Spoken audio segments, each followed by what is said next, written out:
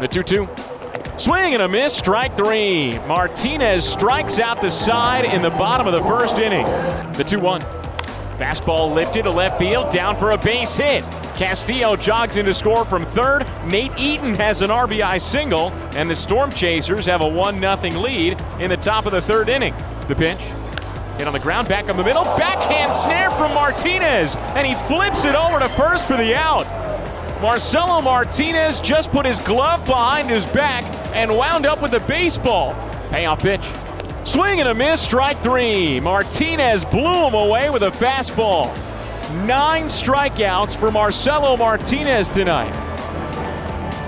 He's carving them up at CHS Field.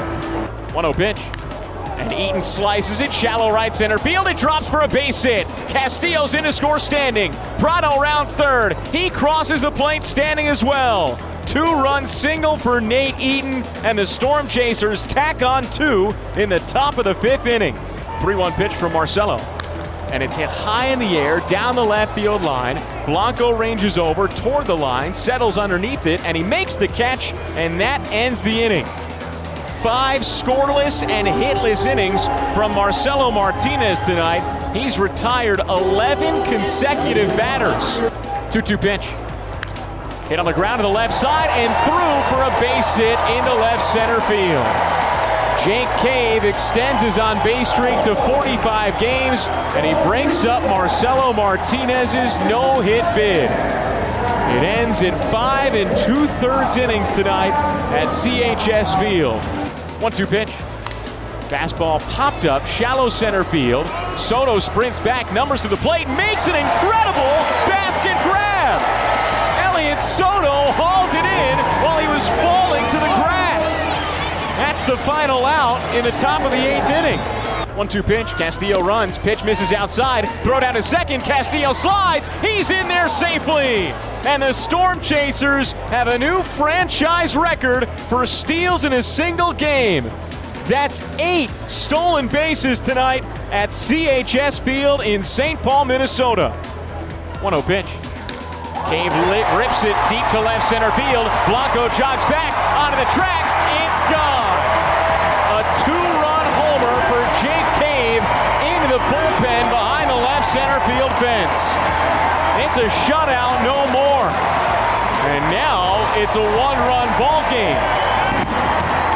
Storm Chasers cling to a 3-2 lead in the bottom of the 9th inning. The pitch, and it's cracked deep to right center field. Quinn races back toward the track, can't get it, in one hops the fence. Contreras rounds third, he's in to score easily.